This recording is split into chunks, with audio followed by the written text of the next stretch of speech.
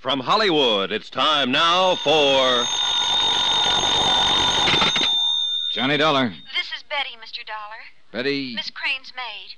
I'm the one who... Well... Oh, yeah. What can I do for you, Betty? Have you told anyone about it? The gun? No, not yet. Oh, thank heaven. Do you still have it? What do you think I'd do? Bury it somewhere? Look, Mr. Dollar. No, you look. Somebody's used this gun, used it recently. Who was it? You? No, I never saw it before. Then why were you trying to hide it in the incinerator? I was scared. I didn't know what I was doing. Is it your gun? I found it. Where? Please. Is it tied in with the theft of Miss Crane's necklace? I don't know anything about it, about anything. I just know I'm in trouble. You've got to help me, Mr. Dollar. Please.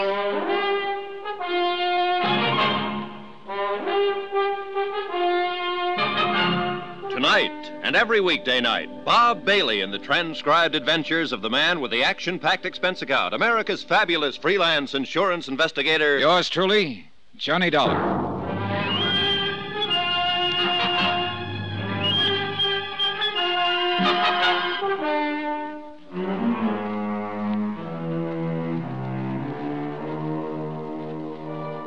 From Special Investigator Johnny Dollar, location Kranesburg, Ohio. To the Home Office Tri-State Guarantee Company, Hartford, Connecticut. Assignment, the Crane Matter. Expense account continued.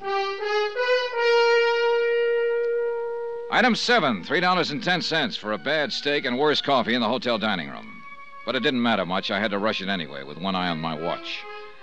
I was meeting jewel thief Smiley Prell at his rooming house at 9 o'clock. And Melba Crane's maid Betty was coming here to the hotel at 10, providing she could slip away from the house.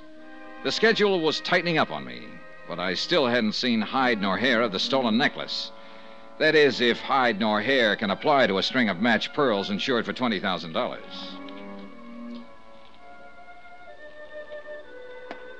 1412 North Oak Street was in a lost and forgotten corner of town, dark and nearly deserted at this hour of the evening. The rooming house, a ramshackle frame built flush to the sidewalk, seemed to wait for me, brooding in silence. There were no names on the letterboxes and no sign of an office. I tried the front door. It was open. Room 6 was the number Smiley had given me. I walked down the long hall, studying the numbers on the doors with a dim light from a single bulb at the far end. 4, 5, 6. I heard the barest hint of movement behind the door, then silence. I reached down quietly and turned the knob. The door was unlocked. I took a deep breath and then went in fast. What the devil? Take it easy, Mac. All right, hold it now till I find the light switch. Well, I'll be. Mr. Dollar. Aren't you a little out of your territory, Mr. Crane? I don't know what you mean. Sit down before you shake your teeth loose. I beg your pardon, sir. Don't mention it. If I may remind you who you're talking to. You don't have to remind me. You're Phineas P. Crane, uncle of Miss Melba Crane, who had a pearl necklace stolen from her. You're one of the last 2 surviving members of the Crane family who founded Kranesburg. Mr. Dollar, And I have just caught you prowling the room of a known professional jewel thief. Now sit down. I can explain this, sir. Yeah, I hope so. I suppose our host isn't home. There's no one else here. Was the door unlocked? Or were you equipped with a set of keys? I beg your pardon. Again? You're the most polite burglar I've ever tagged. This is not the way it seems, I assure you. All right, now you've assured me. Convince me. I came to ask some questions of the gentleman who lives here. Do you know him? Certainly not. It's hardly likely that I'd be acquainted with a person of his type. Oh, I don't know. He's a jewel thief. Your niece had a necklace stolen 10 days ago. It kind of adds up in a way. Oh, well, now, are you accusing me of complicity? I'm not accusing you of anything. I'm just trying to find out what you were doing hiding here in Smiley Prell's room. I came here to talk to him. What about? But the reasons are personal, Mr. Dollar. Then you did know him. No, I knew he lived here. Because I followed him one day. I didn't know his name. I didn't know he was a jewel thief until you said so just a moment ago. I know. This seems rather odd. Yeah, well, that's one way of putting it. You'd understand if I were in a position to explain. It might be a good idea if you got in that position, in view of the circumstances. I simply cannot. And I do not believe your capacity is such that you can force me to. You're quite right. But the police might handle it somewhat differently. Oh, I doubt it very much. My grandfather founded this town. Yes, they remember that here. A matter of pulling rank, huh? Oh, I think they'd lean toward believing any reasonable story that I might give them. A story like that is reasonable only as long as there's no actual evidence to disprove it. Oh, is that so? And you have such evidence? Not yet, but I think I will before long. Oh, then I'll have to deal with that eventuality when and if it happens. Who are you trying to protect, Mr. Crane? I don't know what you mean. Why did you follow Smiley? Because I saw him under rather unusual circumstances. Before or after the robbery? Both. Well, after. Yes, when I followed him. When was that, tonight? No, that was several days. But Did you expect him to be here tonight? Or were you counting on his room being empty? I did not come here to commit burglary. May I remind you, sir? Oh, yeah, I know. You're Phineas P. Crane, and you and your niece are the tip-top aristocrats on the local totem pole. Also, I happen to know you're flatboat. I beg I your imagine $20,000 worth of insurance would look pretty good to you. I am not a thief. People have an odd moral sense sometimes. A lot of them seem to think insurance fraud is not quite the same as actual Yet theft. I do not happen to be one of those persons, Mr. Dollar. What about your niece? Well, that necklace was given to her as an engagement gift by the man she's going to marry. And I'm sure its value to her is much more than the amount of the insurance. Maybe, and maybe not. You did tell me this afternoon that she's headstrong, impulsive. Oh, yes, but I did not mean to imply, sir, that All right, Mr. Crane. I imagine you'll be around when I want you. You're not the kind of man who runs away. So, for the moment, play it your way. Cover up and hide behind the family name. But sooner or later, you're going to have to talk it out with somebody. Either with me or someone else. Am I free to go now? Sure. Sure, as far as I'm concerned. Unless you want to stick around and wait for Smiley. Well, I doubt whether there's much point in that now, under the circumstances. Good night, sir. Keep cool, Mr. Crane. I shall make every effort to. As soon as Crane left, I made a quick search of the room and found nothing. Smiley evidently traveled light and lived light. There was hardly any sign he was even living in the place.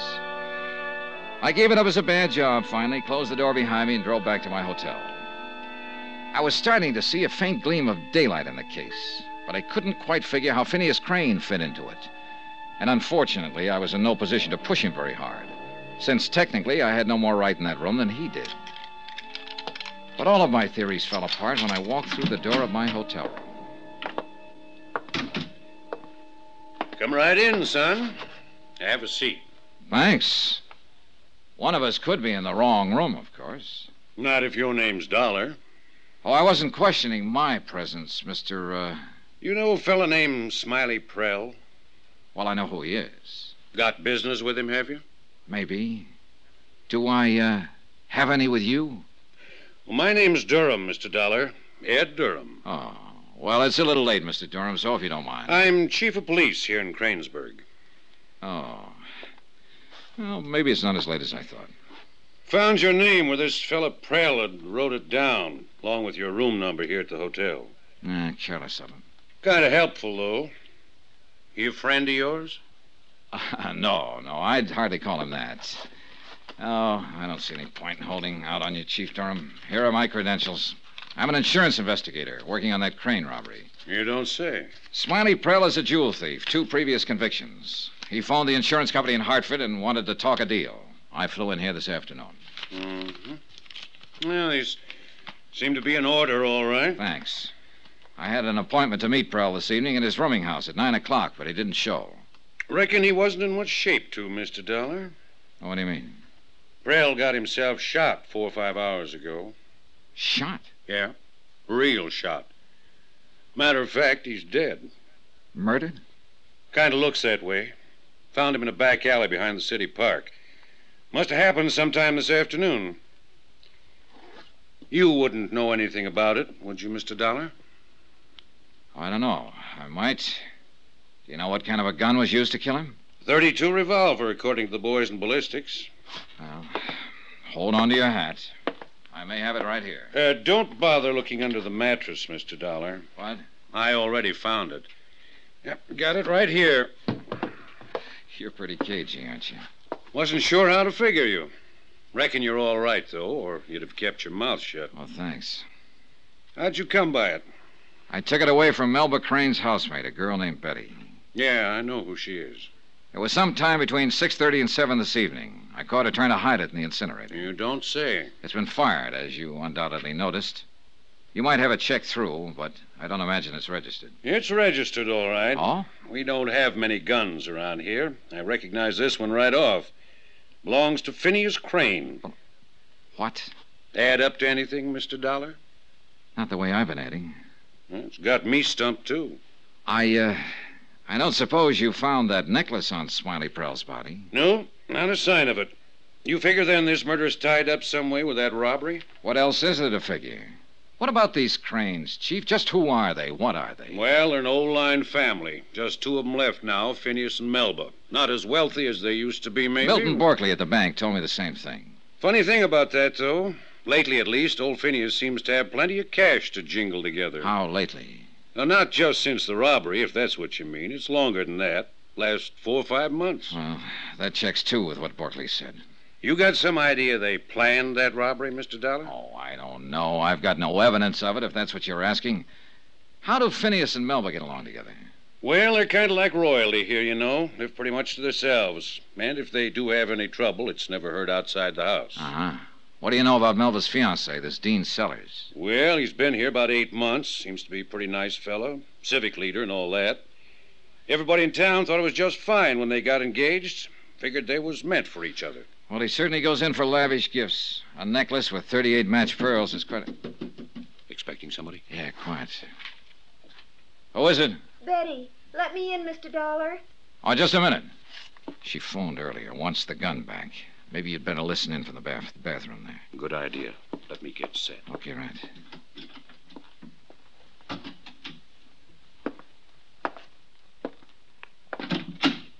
Come in, Betty. Thank you.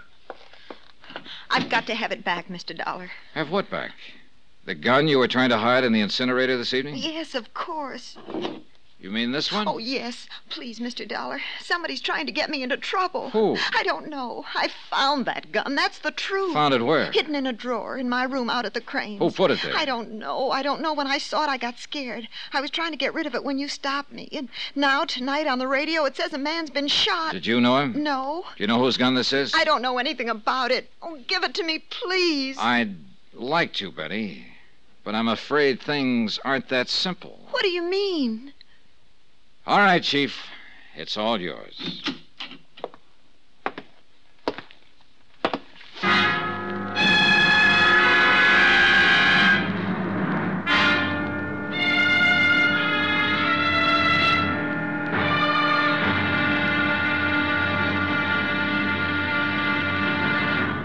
Now, here's our star to tell you about tomorrow's episode of this week's story. Tomorrow, a castle crumbles. Cupid goes to jail.